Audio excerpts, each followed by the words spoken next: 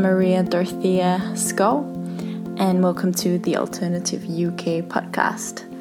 This is an occasional series where we talk in depth with some of the practical and idealistic heroes of our superpowered localism. And today we have an interview with Stella Duffy. Stella is a writer and a theatre maker, and she is also the co-director of Fun Palaces. Now, Fun Palaces is this spectacular ongoing campaign for community-driven culture. And every year in October, this year is the 6th and 7th, they have a weekend of fun and action in communities across the UK and now also across the world. And Stella and I met at the cafe in the Albany Theatre in Deptford. And we talked a bit about, of course, the work that Fun Palaces do and why it's immensely political. We talked about how to create leisure spaces that calls for connection and that is for the diverse community. We talked about whether we can have the vulnerable and the powerful in the same space. And we also talked about how to support individuals and communities in finding their own agency. So yeah, I hope you enjoy our conversation. What you guys done and have accomplished is so important to the process that we're now beginning, because we're sort of trying to accomplish a lot of the same things. Mm-hmm. Especially, like, I was thinking about your sort of slogan, like, everyone is an artist. Yeah. Sort of the same, we want everyone to be a politician. With a small p. Yeah. And we also want politics at the heart of the community and community at the heart of politics. And also we perceive Fun Palaces to be immensely political. Yeah. It's about the kind of radical change where people can do for themselves and are... there's a real problem with the word empowered, because it sounds like someone is giving someone else power. Yeah. And same with enabled. Yeah. Really, I don't... Maybe engendered, or I'm not even sure what the words are, but the idea that people would understand, be supported to understand that they have their own agency. Yeah. And that's really difficult when you're working in a system...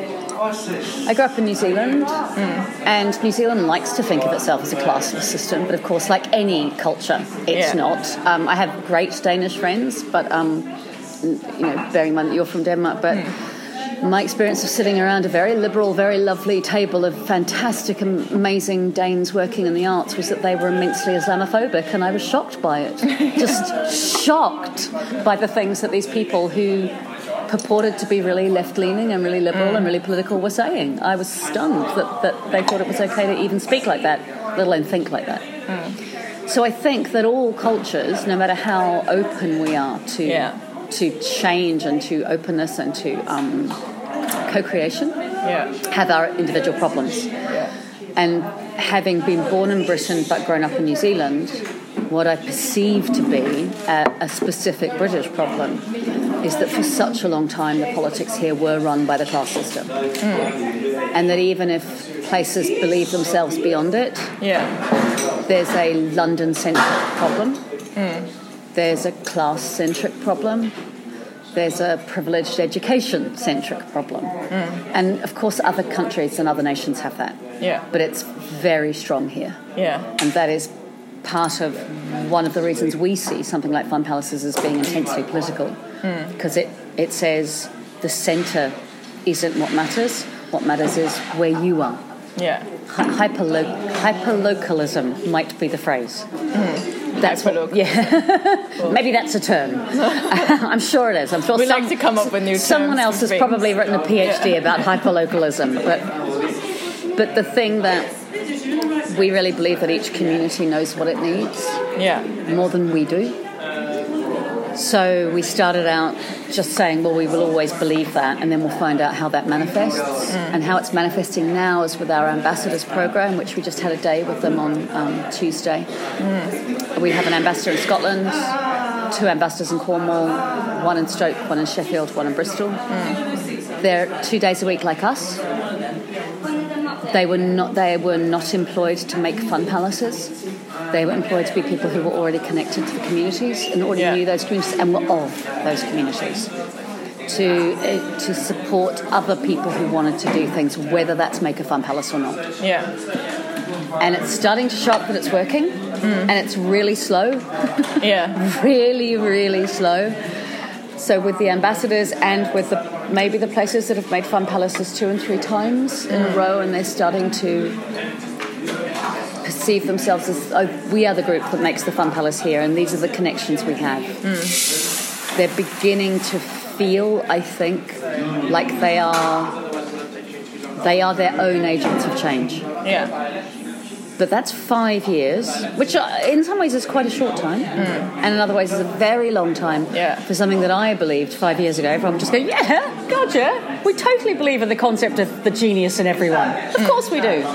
And the amount of arguments I've had with people going, well, no, some people are trained to do these things. And then I'm having to say, well, if they're trained to be an artist or a scientist or a digital artist, that's because they've had the privilege of training. Yeah. And so few people in Britain do. If they feel that they're able to stand for local politics, it's because they've had the privilege of being engaged in that, and so few people are. Yeah. That's true. That's a long-winded way of saying we think that what we're doing is about supporting people to create their own agency for the changes they want to create in their own communities. Yeah, and that's basically what we I know, in a lot of ways want to do, but sort of try to aliven politics, Yeah. So maybe you can take me a little bit about the process of engaging people locally, what you've learned along the way. Yeah. Because we now, are sort of in the same position. We're based in London, and we come to the community. Often we're invited by people that we've made connection with, have a meeting, and then sort of, see, is there a possibility, is the labs actually something that you would like to do, if you think it would be relevant for the communities? Yeah. And then now we went there last week, we were there and trying to, connect with more people and engage people in this thing. Engage stakeholders and keep them engaged, and that's what you've done quite successfully, because a lot of fun pals have done it every year. Sure, people make it every year, or they make it every second year, because if you've got to 33%, nearly 33% last year were fully volunteer-led, and that's tiring for people. It's a lot to take on creating something in your community, however big it is. So we often say make a small fun palace. Do a 2-hour fun palace, not a 2-day one for your starter. Acknowledge that it might be a bit rubbish to start. Giving people permission to fail, for it not to be brilliant, first off, because I might know how a fun palace has worked very well in Glasgow, but I'm not going to know how a fun palace has worked very well in a particular suburb in Plymouth, right? Because every place is different. Yeah. And I might be able to suggest, well, somewhere that was a bit like this has done that, but it's still going to be different. So I spend a lot of time saying, I don't know. You know better than I do about your local community. Fun Palaces doesn't know, but here are 10 or 20 or 100 case studies, an anecdote, maybe a page about what this place has done, maybe a short blog. We try to share a lot of material, we call them makers, that other makers have done. Yeah. So on our website we have a maker section, there's maker blogs there, there's maker short films there. There's a lot of material where they're saying how it was for them. Yeah. Because I've never made a fun palace. I've never done it, so I don't know. Yeah. I know what it's. I can tell you what it's like to run a Fun Palaces workshop. Anyway, so the initial thing, I guess, in the first place, we made a lot of contacts on social media. Yeah. That's partly because I personally like Twitter and like Facebook. And I think that when people don't like Twitter, it's their own fault. It's like saying I don't like television and not changing the channel. Follow better people. If you don't like what you're reading, follow better people. There are amazing people to follow all across the world.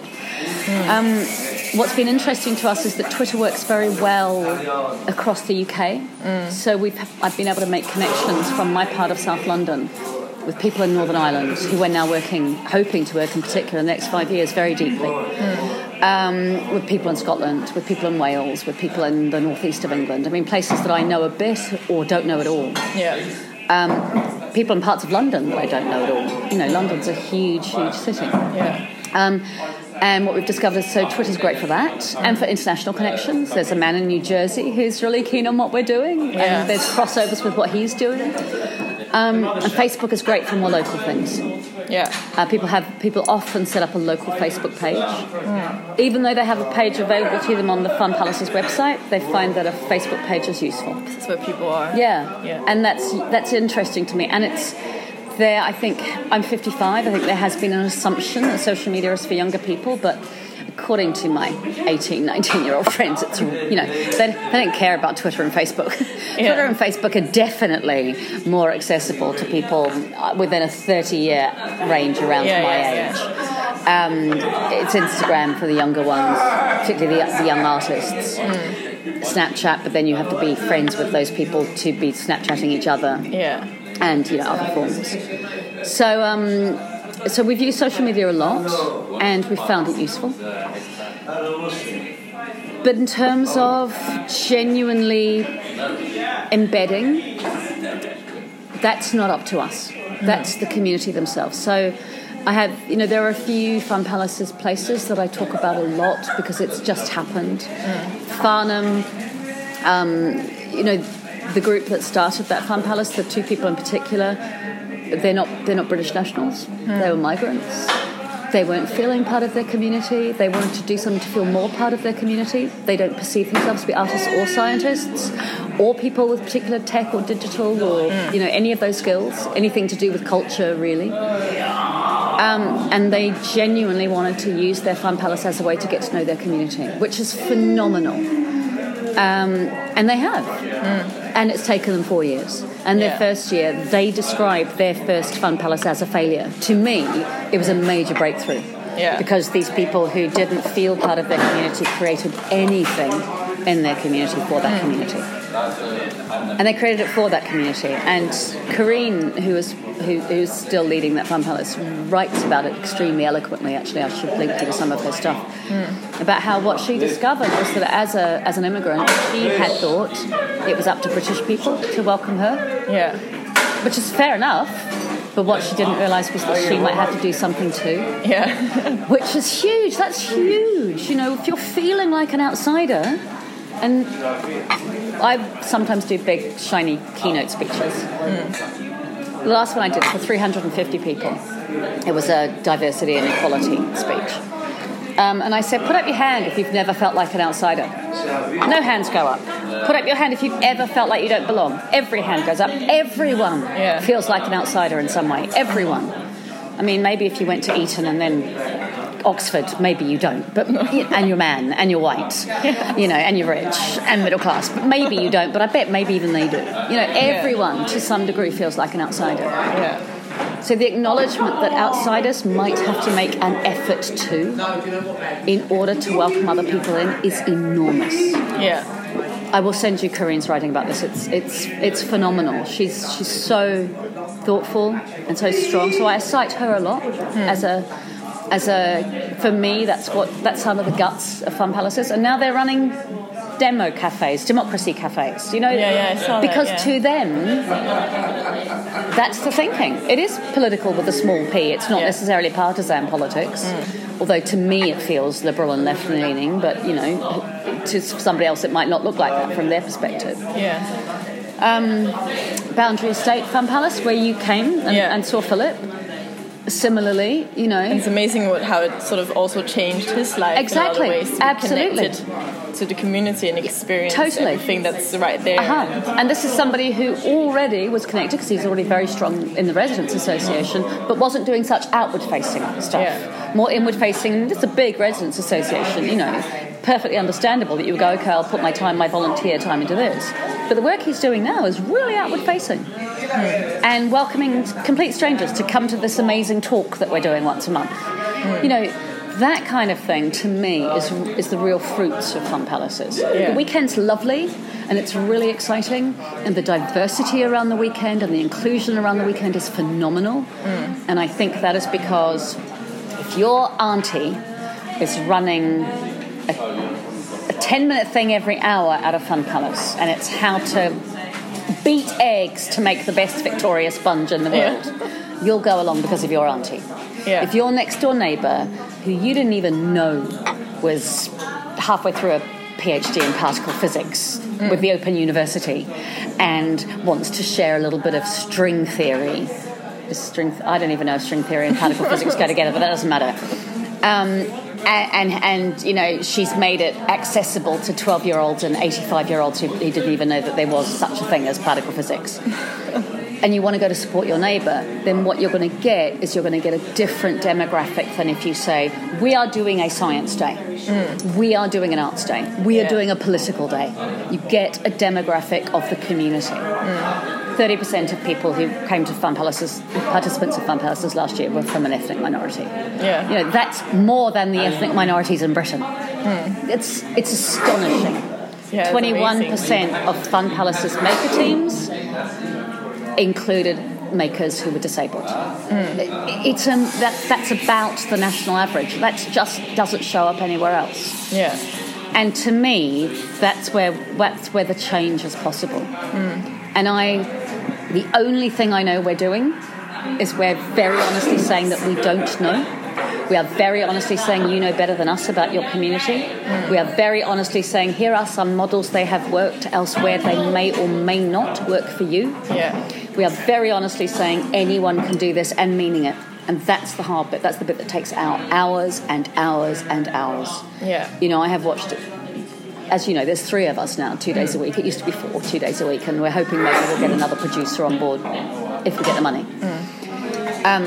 I've watched Hannah on the phone for 2 hours talking through something as simple as uploading a photo to somebody who's never done that before.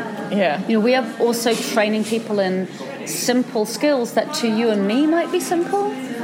But if somebody hasn't got access to the internet, which a lot of people in Britain don't unless they go to their local library, and libraries are closing everywhere, that's really hard.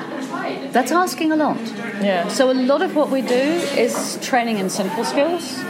And then in the workshops, our workshops take 3 hours, 2.5 to 3 hours, depending on how much time people have. Yeah. For whoever wants to turn up. Yeah. And ideally, the local people that we're in contact with, invite as many different people as possible, as many different groups as possible. And then about half an hour is about what a Fun Palace is, or could be. But then the next 2 to 2.5 hours are, and how can we help you work out what you would like to do? And who can we put you in touch with who's done that? Maybe they're in Glasgow, but maybe you could email or phone them. Yeah. Can we link you with someone we know locally who has more skill in that, who might give you some time, you know, over a cup of coffee to talk you through it, or maybe give you some of their own time and come along and do it at your Fun Palace and train you up to do it next year. And all the while saying, I don't know. You know, I'm a 55-year-old woman who, I grew up working class. I'm the youngest of 7 kids. A lot of my time in I have 6 siblings as well. Really? Yeah. What number are you? 7. Oh, wow. We're both 7. The baby. That's so cool. So one of the reasons I do this is because I know how lucky I am. I had so much more access to education, to so much more than my siblings did. We were a poor family. My brother and sisters, I've got 1 brother and 5 sisters. How many have you got? 2 brothers and 4 sisters. How funny. You know, my siblings had to leave school earlier than I did because we had less money. And we were still poor when I was growing up, but there was only 1 kid left. Yeah, we were really... That's the same. We were poor our whole life. But the thing is, in Denmark, you know, you get the opportunity to take an education, whereas my parents perhaps didn't because they were more, hard in the sort of class. But then we all got to take an education. Right. It's free in How old are you? So 28. Yeah, so my nieces and nephews are all in their... they're now in their 30s and 40s. And for them, it's been different. They're the children of my siblings. Yeah. So for me, one of the reasons for Fun Palaces is because I know that I'm lucky. You know, I just know it by looking at my siblings. And they have great lives. I mean, they wouldn't sit around going, oh, my life's been terrible because I didn't get to go to university like Stella. Yeah. But I have had more choices than they had. And what we want to offer with Fun Palaces is access to more choices. more option and more power. People could have more power than they know they have available to them. But you have to know that you have choices to have any power, right? Anyway, but coming from that background, I felt for a long time that I had to say I knew what I was doing. You know, I felt for a long time I had to behave like the middle class, very, very well educated people that I was meeting in the arts and in culture. Talk about myself as if, of course, I know what I'm doing. Yes, and I thought I had to pretend that bullshit. And I am now able, because of our work, and because I'm 55, and because I've had cancer twice, and because I've been practicing the same Buddhism as Indra for 32 years. I mean, all of this, right? Because of all of that, I am able to say there is so much I don't know, and that I'm willing to learn, willing to accept. I will never know about that particular community unless I lived there for 30 years, like the people that are running that local fun palace.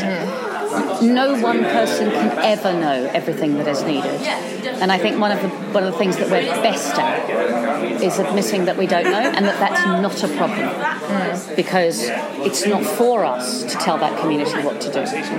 It's for that community to work out, and we can maybe be a conduit to other resources, or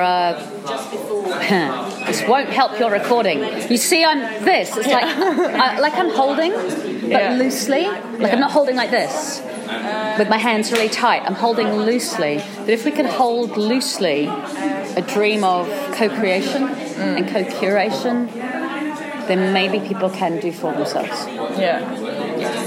So what sort of struck me was that even when we were in Devon this past week, we talked a lot about the usual suspects. And how we sort of, we're going to have this friendly, but it's probably just going to be the usual suspects. How do we actually reach into the more community and the people that wouldn't come to this kind of event?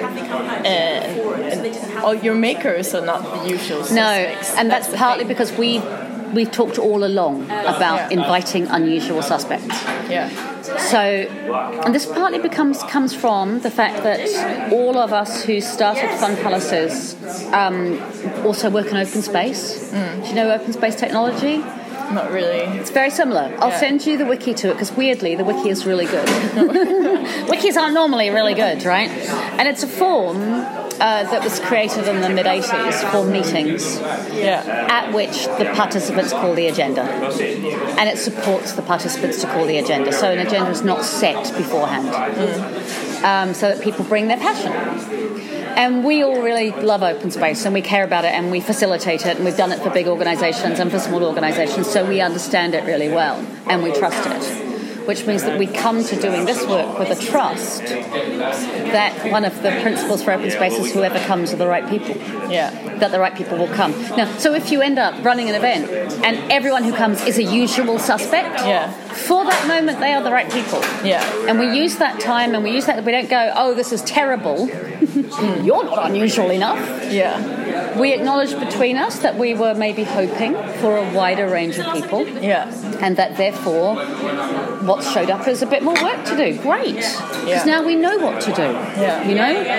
I think we spend, those of us who want to change the world, spend a lot of time beating ourselves up for not getting there yet. You know, it's a big, slow change. And tiny increments are fine. Because we know that bloody revolutions have never worked. Right? There's not a bloody revolution anywhere. A violent revolution anywhere that has worked. And back to our Buddhist practice. To do it, but and we talk about human revolution in our Buddhist practice, which is daily. It's tiny. It's gentle. It's kind. At its heart, there is kindness. And kindness to me feels more and more important. It's about finding the places where we have tiny links. So then if no one who's an unusual suspect turns up, then we have the conversation with the people who are there and go, great. Who would be your ideal unusual suspect, and how can you get to know them, or get an invitation to them, or can we help you, or can someone else help you? You know, it's. Or it might be that my neighbour, exactly, that I live with, she has lots of opinions. She wouldn't come into this kind of space. And so therefore, do we go to a different space next time? You know, do we do it in a smaller way? So instead of having a gathering of 40 people, we have gatherings of 4 people in your kitchen. You know, at a time, 4 people. It's nothing. And it's scary for someone to invite them into their home, but it's also, there's a safety there, right? So I think one of the things that I've learned in 5 years has been that I have a very clear view of what an ideal fun palace is, which is really, really grassroots community-led and really, really taking over public spaces and messy and not particularly shiny and noisy, but ideally with a quiet space somewhere, and led by people who wouldn't normally do it, and that doesn't happen very often. And any steps towards that are breakthroughs. Yeah. And I think that what I was hoping was that all the breakthroughs would come straight away. Yeah. And we would see all the change immediately. And what I guess I've learned is that slow change is fine, not least because it embeds more, and that the things worth doing, they come in their own time. And the changes that we've made in 5 years, actually, I think are quite fast. Yeah. And our learning in 5 years is quite fast. And I'm sure that in 5 years' time, I will know so much more. You know, and it's things, like you have all these stories by people and tools and models, and maybe but things that you can take to people and be like, this is possible. You can definitely do this. Could they this somewhere else? It might be a little bit different in your community. But it's definitely possible. And I think we do have the good fortune. All of this is accidental. That because of the phrase "everyone an artist, everyone a scientist," and the 1960s version that didn't happen, it was "everyone an artist or a scientist." I mean, let's join it all. It can be both. Yeah, it can be both. It can happen. Everyone an artist, everyone a scientist. Because of that, we came into it with the possibility of saying, you don't have to have heavy conversations. You don't have to have the hard conversations in a fun palace. Have a chat with somebody about how to do knitting. Have a chat with somebody about what the best constellation to look at if the sky's clear at this time of year. Yeah. Get to know your neighbour that way. As opposed to, interesting that you and I should be talking on the day of the local elections in London, right? Oh, yeah. As opposed to getting to know your neighbour over having an argument about whether you're voting Green or Tory or Labour or not voting. Or whether you voted Leave or Remain. Yeah, exactly. So our people are getting to know each other over something that they are passionate about, that they enjoy, and that they feel capable in. And that, to me, is really useful. And also there's something about it being participative.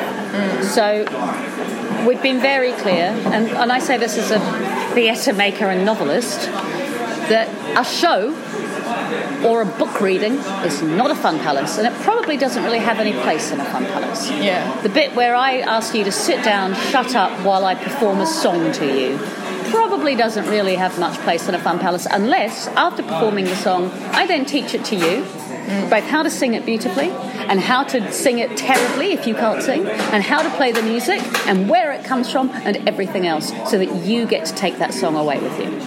Unless there's genuine participation, it doesn't really belong. And one of the reasons that we see a lot of participation in hands-on science and tech in particular, and hands-on craft rather than high art, is because if you teach me, Maria, tell me something that you do with your hands that you feel okay about doing. Maybe making jewellery. Fantastic. That's perfect. What's the best piece of jewellery you've ever made? What's the piece that you're most proud of? I probably have some earrings that I put sort of chain around and then glue them together. Fantastic. Okay.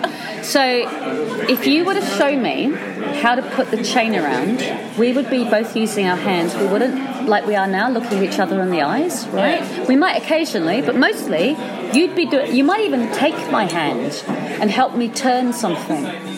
We would be talking physically. I might cry because I've never said it like this before, and I think this is really useful. We would be connecting physically before we connected verbally. Yeah. Shit, I have never said that before. That's really huge. Yeah. I often talk about the hands-on participation mattering. Yeah.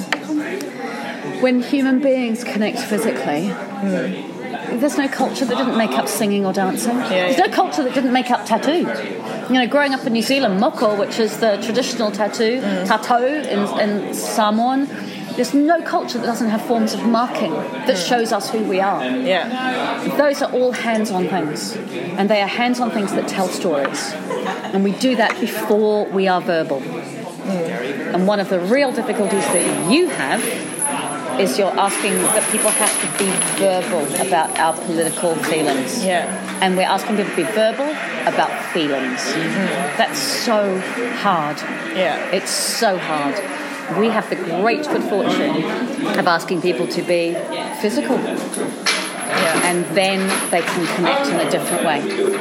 And it really makes a difference. Yeah. Yeah, it really makes a difference. That's definitely one of the challenges we have. But we always talk about, bringing in dance maybe. And have a sort of dance session. Yep. What we talk about in the lab in Plymouth is bringing in someone to learn us like a few moves of like salsa or something. Fantastic. Another way of dancing so that people sort of, feel that kind of like connection with each other. And there are some great disabled dance companies. Yeah. That if you want to talk about dance, there's the minute you say dance, there's a whole bunch of people who go, I can't dance, I'm in a wheelchair. Yeah. So that's a thing to be excited by and careful of.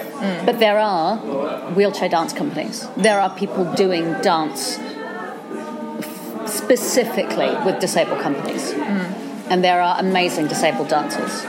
So the idea that you might connect with some groups like that in order to bring dance in would be really exciting. Yeah.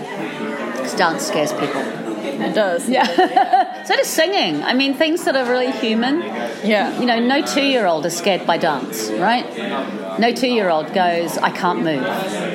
Whether they're even, I'm thinking of my nephew when he was in traction. He still moved his fingers. He had both his legs and his hips in traction. He was at 18 months, 2 years old.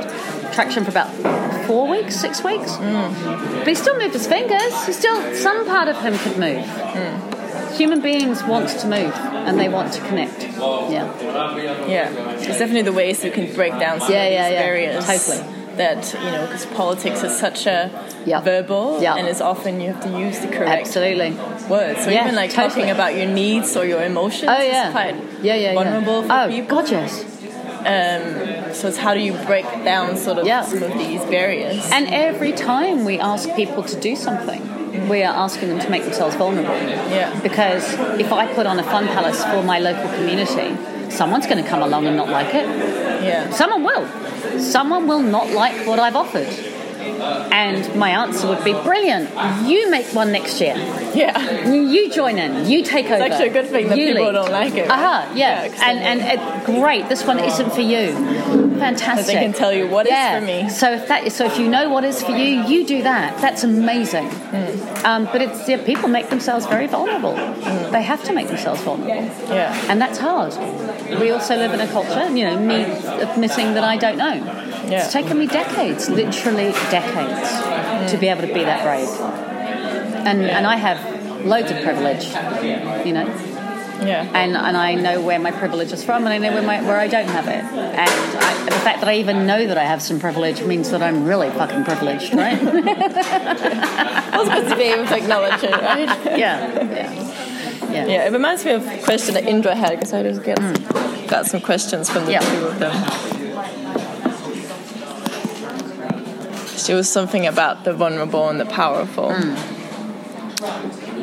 If it's possible to mix the very vulnerable and the powerful in one space together, and what tools would you use to get them trusting each other? Open space, seriously. Open space. I'll send you some links. We can talk about running open space for you if you think it might be useful. I was introduced to open space by Improbable Theatre, which I work with as an improviser and a performer, and occasionally a facilitator. I've run open spaces for Improbable. Improbable run big open spaces, and Sarah Jane and Kirsty, who I work with, used to be at Improbable as well. So we've been doing this for a long time. Once a year, there's a very large open space event called Devoted and Disgruntled, to which about 300 people come. There are also Devoted and Disgruntled satellites that are much smaller, and they're ongoing. The very powerful don't often come, but sometimes they're there. So, and it's a 3-day event, 2 days and the sessions are called by who turns up. people go to whichever session they want to, and people are encouraged to leave a session if they're not really interested or contributing.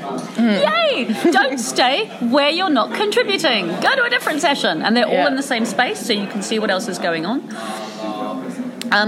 And sometimes you'll find a session that's got 2 people, and sometimes there's one that's got 30. And that's where the buzz is. But the one where there's 2 people might also be doing amazing work. And there's no judging by numbers. Great stuff happens, and it doesn't always count by numbers, right? Yeah. But I have been at open spaces where funders from the Arts Council, so this is about theatre in particular, the D&D ones. I have been at open space D&D where there is funders from the Arts Council, along with, I don't know, 3 22-year-olds who've just got into the arts who don't, know how to even begin to begin. Yeah. And that is absolutely the very vulnerable and the very powerful in that context.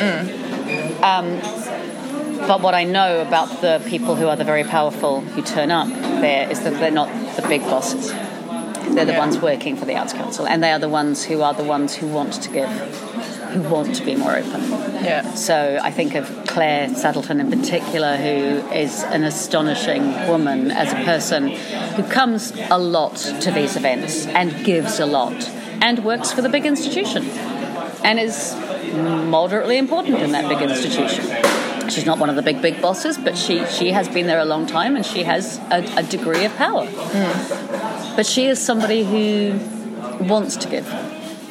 And I think that quite often when people have power, they begin to collect it to themselves, and they are scared of losing it. Understandably, that's what power does. Yeah. I'm not sure power does always corrupt, the phrase power corrupts and absolute power corrupts, absolutely. But I do think it makes people scared. Being held to account makes people scared. But when the powerful admit that they're vulnerable, everything changes. Yeah. Amber Rudd shouldn't have resigned. Amber Rudd should have said, yes, I made a terrible mistake. I'm really sorry. I'll stay and fix it. That's what she should have done. That's what she should have been allowed to do. But we don't live in a culture like that. No. The astonishing thing, for all I don't agree with, about 99.9% of Theresa May's politics. But hey, she stayed to fix it, not the men who set it all up. Yeah. They all buggered off. And isn't it interesting that the men pissed off and the woman stayed to fix it? Hey. Just saying. Yeah. Just saying. We don't mind that 88 to 90% of fun palaces are led by women. People say to us, but that's not representative. I'm like, whatever. 88 to 90% of politics is led by men. Get over it. This is community. Community stuff is always led by women. It's always led by women. It's a way of making change. Let's just go with what we've got. Yeah. Let's just accept that and see that it's exciting. See that it's women who want to lead some local change. Fantastic. I think it is possible to have the vulnerable and the powerful in the same room. But I think the groundwork needs to be enormous. So with an open space, a lot of work goes into the invitation to come. Yeah. A lot of work goes into doing our best to invite the unusual suspects. Yeah. And invite them in a way that they feel comfortable. And invite them in a way that they might turn up. And make it possible to get them there. If it's too hard to get there, do they need a lift? Yeah. Do they need a bursary for the travel? Yeah. Things like that. Is the space as physically accessible as humanly possible? Yeah.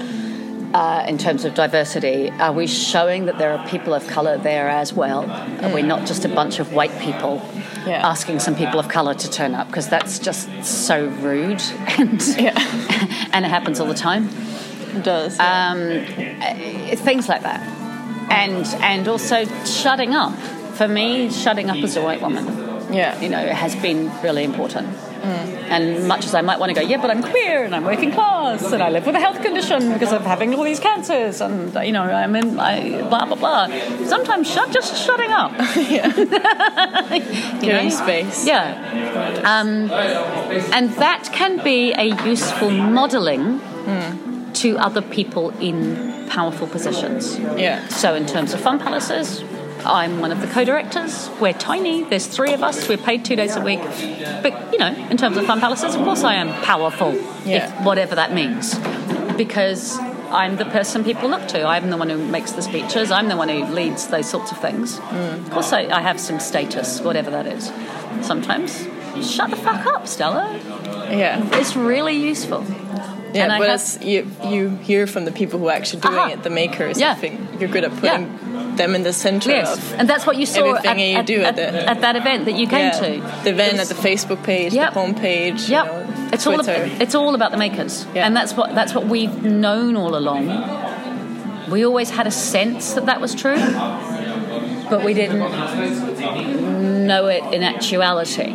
Until it's become obvious as we've progressed. Now, ostensibly, those people are the vulnerable and the powerless. But we've accorded them some power by making it about them, by making them the call. And that's cool. It's really exciting. That quickly changes things. Yeah, totally. Totally, yeah. Okay, Indra, well, Pat had a good question as well. Which was, how powerful is the appeal to people's creativity and integrity through science and arts as an engagement tool, and what might politics learn from that? It's a good question. Yeah, it is. I think it's very powerful, but there are an awful lot of people who don't perceive themselves to be creative. So it's a double-edged sword. So for people who perceive themselves already to be creative, it's great. They go, I can do this. I can think of what I can do. For people who don't, who go, I'm not creative, like you saying about dance, the people who go, God, I can't dance, it will put them off. Yeah. So one of the things we've ended up doing is we hardly ever talk about artists and scientists anymore. If we say it at all, we say that culture is art, science, craft, tech, digital, sport and heritage. Anything that gets people sharing what they do and care about. Yeah. As I said, that thing about hands-on rather than eye-to-eye is a really great way to meet somebody. I think that helps.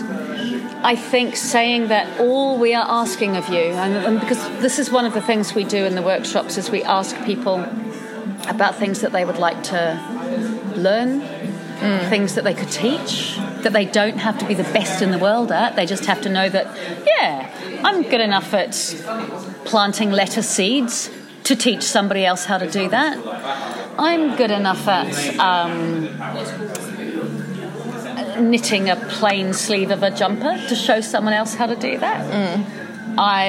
When I was 16, I was very good at piercing my ears. I'm good at... We used to get bored at school, right? You just get a cork, you stick another hole through. I'm very good at that. I probably could still remember how to do it. I've still got 6 holes. I only use 2 of them, but they're there.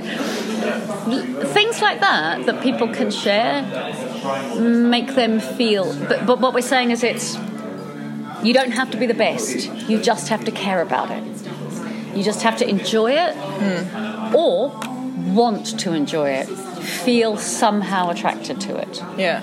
So I like singing, but my wife is a better singer than me. She just has a better, clearer voice. After I left home and living in flats, I had several flatmates who were amazing singers and musicians. It made me feel like a pretty shit singer. Yeah. I actually have a perfectly acceptable voice, have done a couple of fringe musicals, can sing. But because the people I was around were much better at music and singing than me, for about a decade and a half, I barely sang. So when we say to people to bring their passion or the thing they're enthusiastic about, we're very clear we don't need them to think they're brilliant at it. Yeah. Because for a long time, and now, I wouldn't ever say I'm brilliant at singing, but I do enjoy it and it makes me feel good. I wanted to be a dancer and didn't get to go to classes for years, and then I got to go to classes because my friend's mother was the teacher, and because it was too expensive, blah, blah, blah, and I'm fine at dancing. I'm not brilliant. I'm fine. I like to move physically to things. But I didn't have much training, and I was never going to, and it wasn't accessible to me. I didn't go to ballet from the age of 3. I went from the age of 9 when my friend's mother was able to teach and I could get in cheap. That means I've missed that opportunity as a small child to get into it. So we have to be very careful about who we say is creative. Yeah. It's an amazing study by Anna Bull at Portsmouth University. That's who I should put you in touch with. About music in Britain. And that we say, oh, they're a musical family, or that's a musical child. The truth is, they're a middle-class family, or that's a middle-class child. With money to put. Who have an instrument at home to practice with. Yeah. Money to pay a child, because to become a classical musician, all that stuff about 10,000 hours of practice, it's true. Yeah. But if you don't get that, if you don't start until you're 15, you've missed 10 years of practice. Yeah. Right?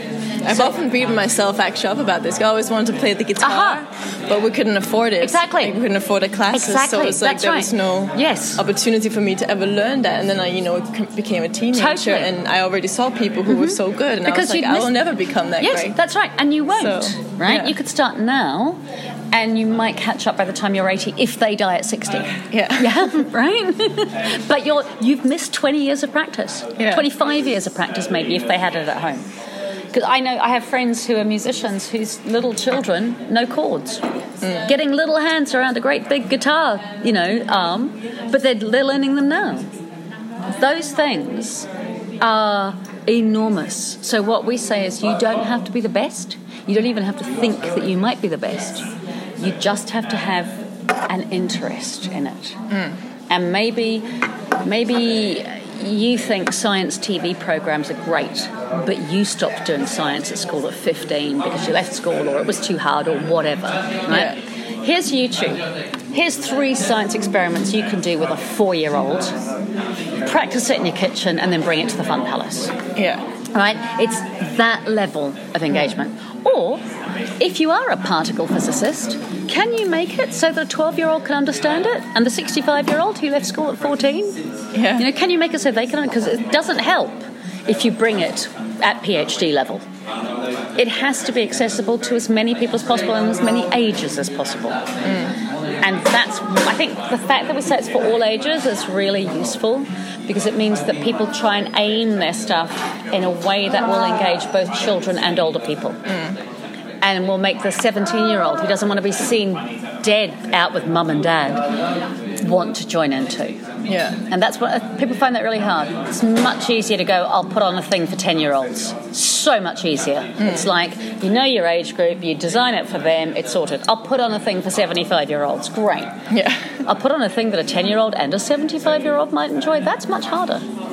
And it doesn't have to be every activity, but a Fun Palace, if it's got 5 activities or 20, that there are things for a range of ages makes a real difference. And there are different ages doing the activities as well, providing the activities. So the thing about creativity is it is really important to us, and it is key, but it is definitely a double-edged sword.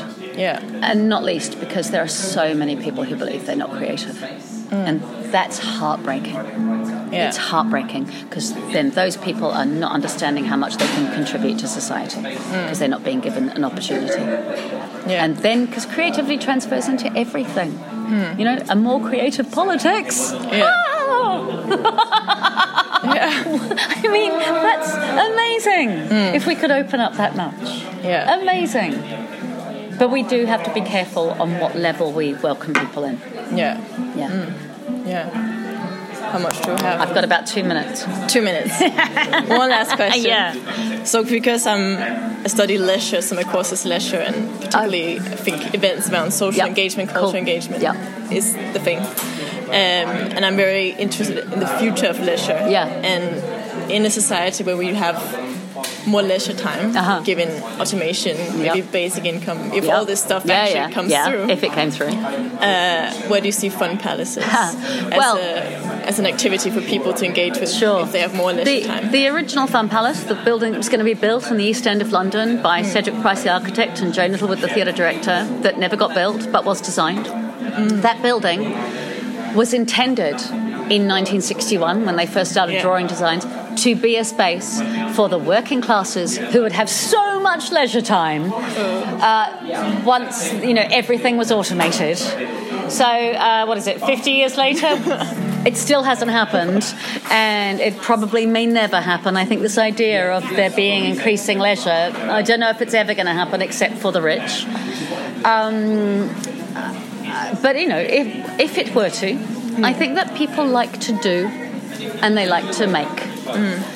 And sometimes in making it's creating, sometimes in making it's dinner, and that's creative as well, Sometimes we like to do. If in doing we can learn to be as well, that's where I think the future of leisure would be. Because doing's great and it fills up hours. But if within that doing we can find moments of being and content, that's huge. Definitely. Finding personal contentment within making and doing, that might be the future of leisure. A genuine future of leisure. I don't mean content as in putting up with stuff. I mean genuine, personal, being at ease as human beings. Yeah, that's what Buddhism is all about. Yeah, totally, right? Yeah. Being at ease in the world and with each other. Even though there's suffering. Exactly, totally. And things are not perfect. Absolutely. I'm doing a mindful self-compassion course at the moment. And one of the things I just adore about it is going, there's a 3-part acknowledgement. 1, this is a moment of suffering. Physically, emotionally, whatever. A moment of suffering. 2, everyone suffers. Right now, in the world, there is somebody else with exactly the same agonizing knee pain that my knee is in because I've had arthritis in that knee since an injury when I was 23. Therefore, we are connected. And my suffering is not my suffering alone. And therefore, I can be a bit more at ease with it. Now, I'm nowhere near totally having that in me in every way, but I do get it as a concept, and I love getting it as a concept. And maybe that person isn't even far away in the world. Maybe they're sitting at the next table.